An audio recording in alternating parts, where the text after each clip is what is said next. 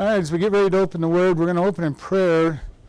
But, I've really been thinking, that word really touches me that we just sang, God fill us, melt us, mold us, use us the way He wants. I've really been thinking a lot about the need for revival, and it needs to start in churches. And if you've done any kind of study at all on the history of revival, which I've done a little bit on, all the great revivals start with prayer in churches. So we're going to be looking at probably starting prayer for revival right in our church at various times, a couple times a month, because I want to see revival. I want to see it start here in Chloride. Would be really nice, but at least in our county and our state would be wonderful. But the great revival of the 1800s started in a little town called Stockbridge, Massachusetts, and the town was not much bigger than our town. It wasn't a dead end on the way to nowhere, but it was a very small town. So I really want to start looking at that and praying for that, because I'm just really seeing the need for revival and hoping that God will accomplish that. Let's go ahead and open in prayer. Lord, we just thank you for this day. We thank you for how much you love us and care for us. As we look at your word today, we ask you to bless this, and we just thank you in Jesus' name. Amen. 3 John, verse 12. And it reads, Demetrius has a good report among all men, and of the truth itself. Yea, and we also bear record, and you know that our record is true. I have many things to write, but I will not with ink and pen write unto you. But I trust I shall shortly see you, and we shall speak face to face. Peace be with you. Our friends salute you. Greet the friends by name. I want to just look at this. We've talked about several different groups. We talked about Gaius, who had a great report as their leader. We talked about... let me get his name right, because I always mess it up.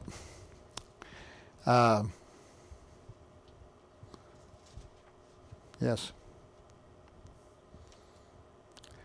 Diotrephes.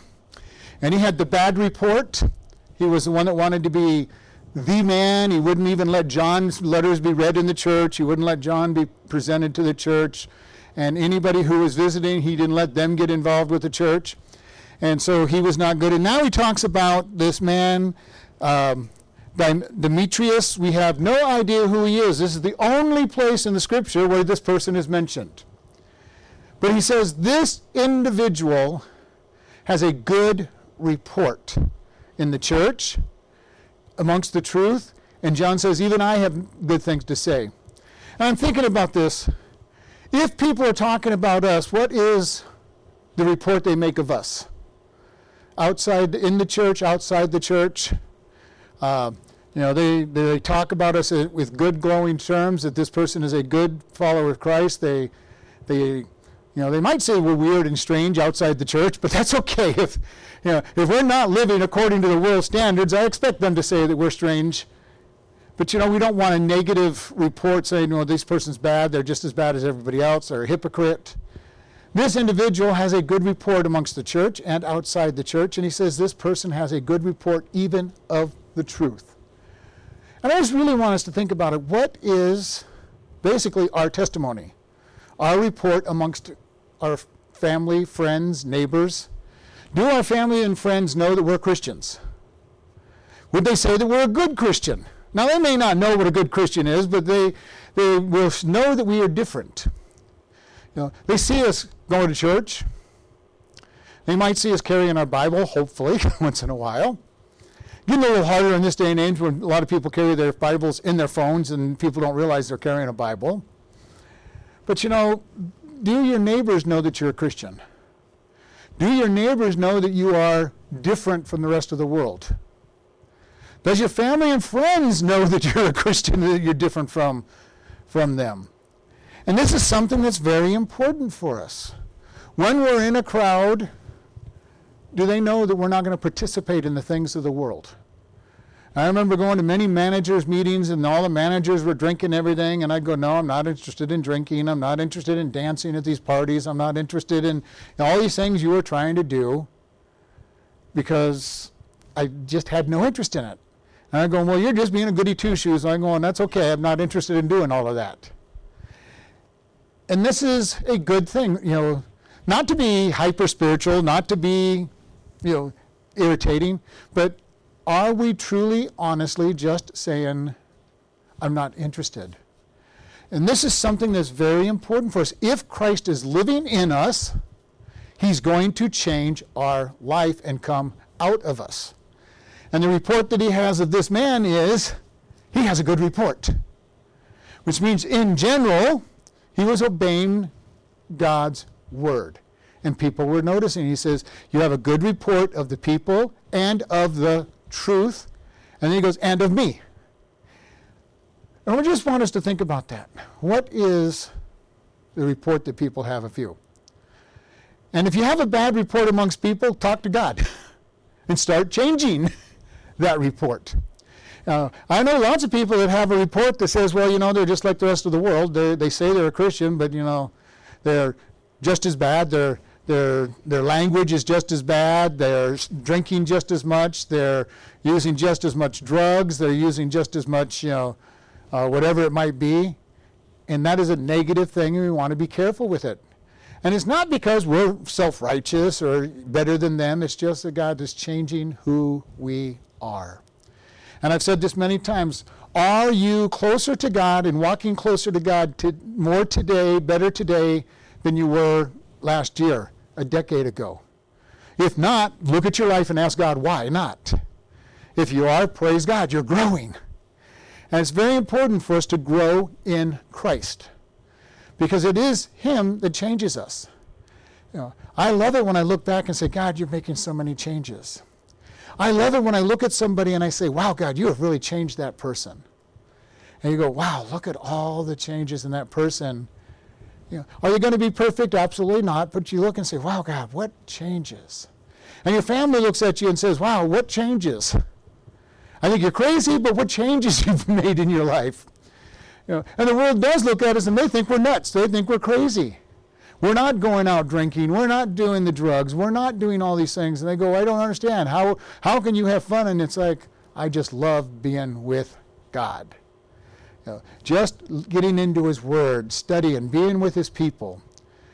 Doesn't mean we can't do anything. We can be out there playing sports. We can be out there doing all kinds of things with them. But as I've said, we need friends that are unsaved. Otherwise, we have nobody to witness to. Okay, get out there and do things with people that aren't saved. But don't be so friendly with the unsaved that they become your best friend and drag you into their lifestyle. Okay, your unsaved person probably shouldn't be your best friend. All right, because we will probably be dragged into whatever they're doing if they're your best friend. But you need friends that aren't saved. And I'm going to tell you, it's pretty tough. The longer you walk with God, the harder it is to have friends that aren't saved. It's just the way it is. I spend so much time around the church that most of my friends are church people. In one sense, I praise God that I work out at the prison because I get contact with a lot of unsaved people. All right? So work is where I get to talk to people that aren't Christians and show them that Christ is different. But we need to be able to do these things and share with people. And he says, Demetrius has a good report. Now I kind of wonder who he was. I don't know if he was a deacon, just somebody he picked up. Obviously, the church he was writing to, they knew who it was. It could be like us saying, John has a good report, and it's like we would know who we're talking about, but somebody else is going to go, who's that? Okay, somebody good in their church. And here we have this man having a good report. And I just want us to pray about who this good report, a good testimony, an approved testimony. And we look at this and we say this, and he says, I have a good report of him, and I know that, and you know that what I say is true. Now John has a testimony himself that what he says to the people is true. Now sometimes pastors and leaders say some hard things to people. And I'm sure I've stepped on a few toes in this church of people over the years, not necessarily meaning to, but when you teach the truth, you're going to step on toes. Give you a little secret, I step on my own toes every once in a while, because some of the times when I'm going through these, they're as much to me as they are to you.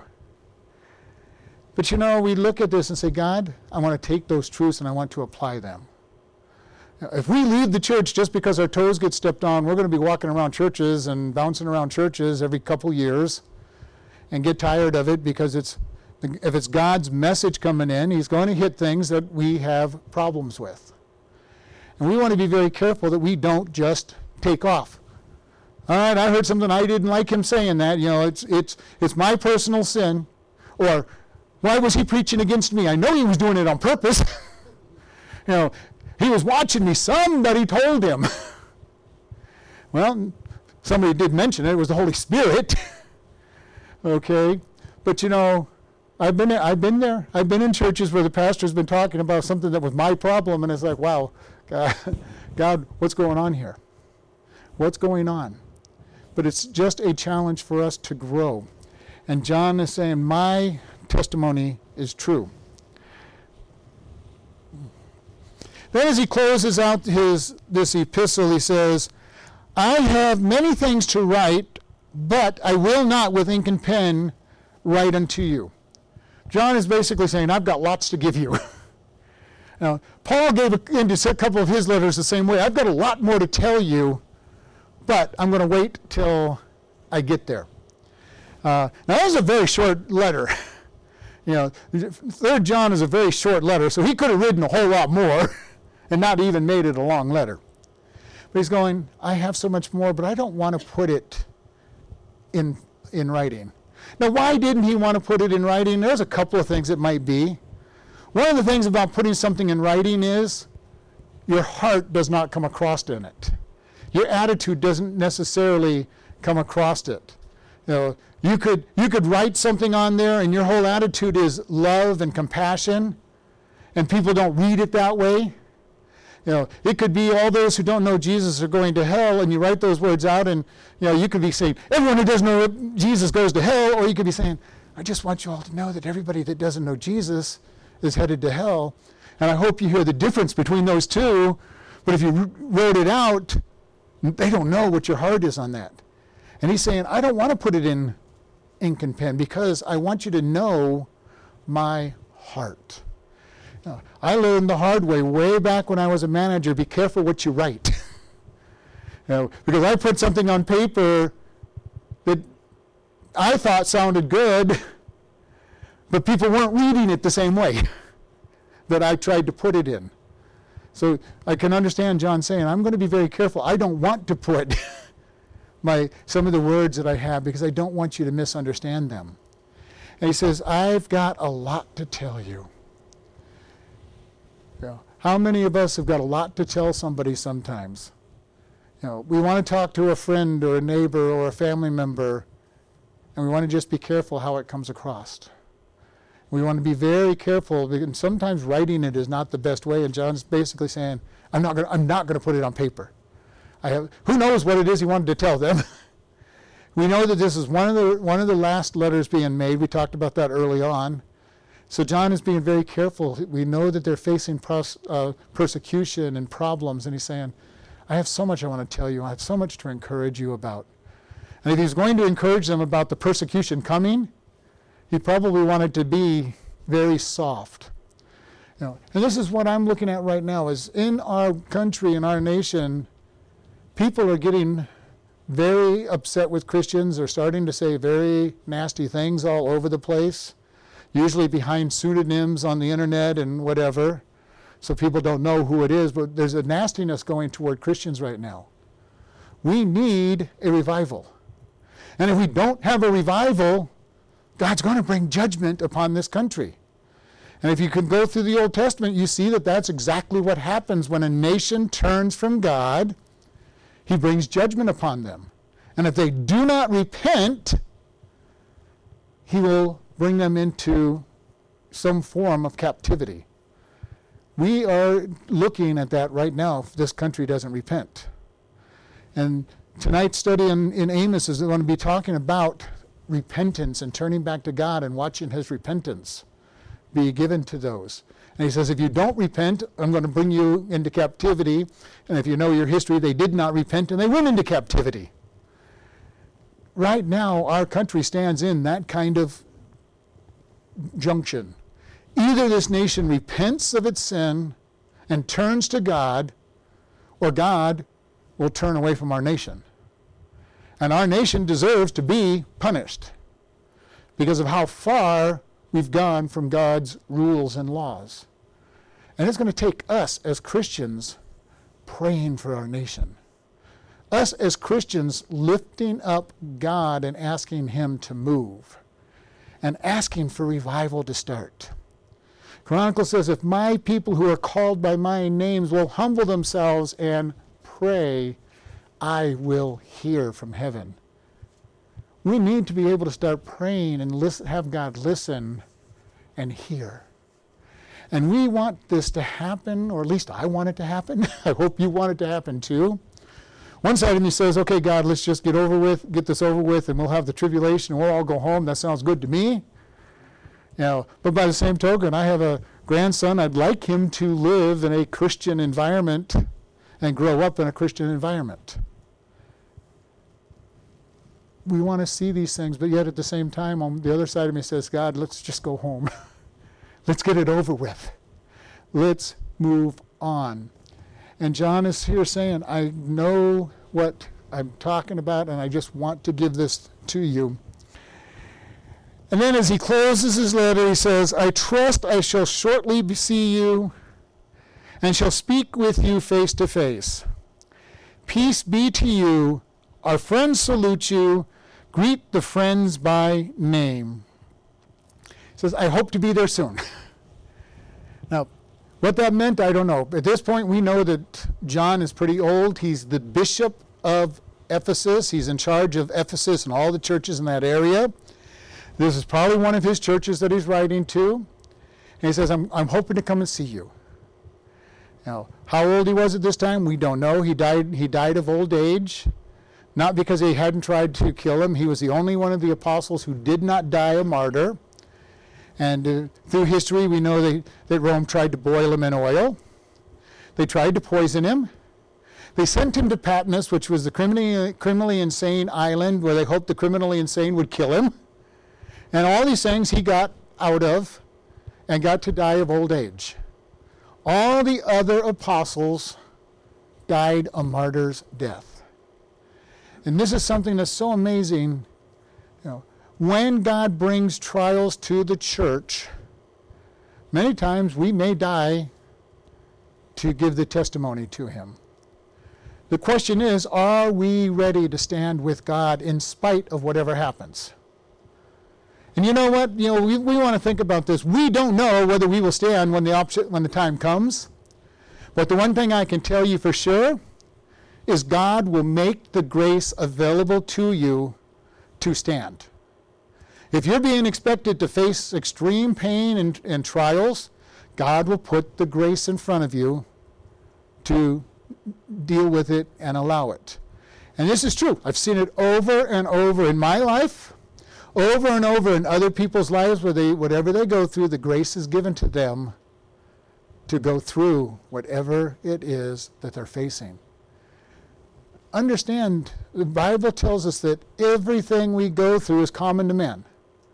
1 Corinthians 10:13, there hath no temptation overtaken us, but such as is common to man. But God is faithful, who will not suffer us to be tempted above that which we are able, but will, with the temptation, provide a way of escape. Everything we go through, number one, is common.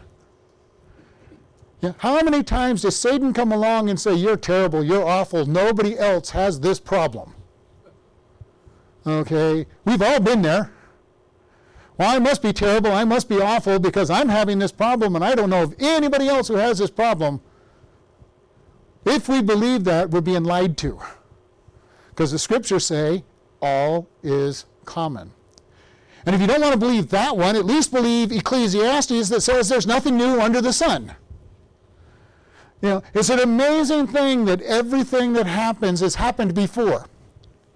Maybe not in the same exact way, but the temptations are always the same. They're presented the same in various ways, but they're the same temptations. Over and over again. And it's so funny when you read the scriptures and you go, wow, if I was changing these names to something in today's world, I could be reading today's newspaper and looking at what was going on. Nothing is new. Nothing has changed. You read through and you see the political corruption in the Bible and you think about, wow, it's not new. We see the bribery that's going on. We see the theft that's going on. We see the violence going on and the murders and all of that. And we go, wow, look at all this stuff. It's just like today. Then it tells us that God is faithful and will give us a way of escape. Now, our way of escape is turning to Jesus. Turn to him and he will give us our escape. Without him, we will fail. With him, we can pass. And probably will pass if we just trust him. When we fail, it's because we fail to trust him. So we want to be able to look at this and say, God, you are faithful. God, you are going to help me. And just be ready. When things seem to get bad in your life, turn to God. It is a wonderful feeling when you look at what's going on in your life and you go, we have two choices when something bad is going on. We can get all depressed. God, what an awful day I'm having. What an awful week. What an awful month. What an awful year. What an awful decade. God, what an awful life I'm having. It's really that bad. Or we can be going, God, I really don't understand what you're doing, but I trust you. I trust you. And I've shared with you many times, I'll talk to God and say, God, I don't understand any of this, but I know you've got a plan. I don't understand, God, why this happened, why that happened, why whatever it might be happened. But I know you have a plan. When I wrecked my car, it was like, okay, God, don't understand this, didn't want another day off this early in the year, but you've got a plan. You've got something going on. When we go through things, are we looking at God and saying, God, I trust you? Or are we getting like the world, you're just having a really bad week, you're having a really bad string of bad luck. How can all these bad things be happening to you? And you're going, God has a plan. God is sovereign. And we look at this and we say, God, thank you. Thank you for your love. Thank you for what you're trying to teach me. Thank you for teaching me to trust you. And I'm going to give you a little secret. The closer you get with God and the longer you walk with God, the harder those problems are going to be. Because he's going to say, do you trust me at this new, higher level? When you first become saved, your troubles and trials are hard at the time, but you look back and say, whoa, that was an easy trial. It wasn't too bad, when we look back on it 5-10 years later and going, how come all my troubles aren't like they were back then? Well, because we've grown a lot, and God is saying, okay, you're not taking a kindergarten test anymore. You're taking, a junior high test. You're taking a high school test. You're taking your test for your doctorate. You've been following me long enough that I want you to see if you're ready to do something really hard. And this is the way it's going to be. All of these tests are hard for wherever you're at. If you're a kindergarten level thing, he's not going to give you something from a doctorate level because you die. Okay? If you're a kindergarten student who doesn't even know how to spell his name and all of a sudden you're given an advanced calculus test, you'll go crazy. Now, if you're a high school student and you're given a test on mathematics saying 1 + 1 equals and 3 + 3 equals, you're going to look at the instructor and saying, what is this? The test God gives us is equivalent to where we are with him. So don't be surprised when you face a test that seems hard for where you're at. And don't compare your test to somebody else's test. Because their test is equivalent for where they are at, not where you're at. And John here is saying, I'm coming. I want to see you. He says, I want to be there shortly. I want to speak to you. And he says, peace be unto you. And we've covered this word peace. The word peace literally means the tranquil state of a soul who is resting in Christ and has no fear of eternity and is content whatsoever state they're in. Why? Because our trust is in God. How much peace can we have when our trust is in God? God gives us a peace that passes understanding because our peace is in Him and what He can do. And you know what? I serve a very powerful God. If I have my peace in Him, there's nothing that can come my way that He can't take care of. Now, do we always have that full faith and trust in His peace? I wish we did. I wish that I did. But we can learn to have it more and more. When we go through hard times, we go, God, I'm just going to rest in you. God, I'm very sore this morning, but I'm going to rest in you. God, I don't feel really good, but I'm going to rest in you. God, I don't understand why everything's falling apart today, but I'm going to rest in you. And let God's plan work out. He says, greet the brothers, the friends by name. He goes, just greet each other by name. How do you greet somebody by name? Hopefully you know them well enough to greet them by name. Now, it's kind of interesting sometimes in churches where you don't know people. I used to go to church, and I used to be a loner. I would go to church, and I knew nobody's name. I never said hello to anybody, and you know what? Nobody ever said hi to me either. It's pretty amazing that nobody says hi to you if you don't ever go out and say hi. But the minute I started learning to go out and say hi to people, it was amazing how many people talked back to me. And how many other people would come up to me. Learn to just be friendly and talk to people once in a while. It's important for us to get to know each other. And it would be nice to get to know each other here on earth. We're going to spend eternity with each other. If you're saved, we're going to spend eternity with each other. And I don't want to get to know everybody in eternity. I'd like to know at least some people when I get to eternity, ahead of time. But we're to greet one another. We're to love one another. We're to lift one another up. And John here is saying, greet. Greet one another. Build one another up. Allow the word of grace to be coming. And our goal is to love one another. Not to criticize one another, not to attack one another. We are to give grace to one another. And I've told you so many times, I have seen more people in 4 decades of walking with God get changed by God's grace than by giving them rules and laws. If we pound a whole bunch of rules and laws into people, it doesn't really do much good. They'll become self-righteous. They'll become somebody who puts a show on. But we give them grace, God starts coming into their life. And God changes who they are. Now, I don't know about you, but most of my life has been just letting God change me. I just say, God, I can't do it. I'm just going to let you do it. And the next thing you know, I'm doing what I said I couldn't do.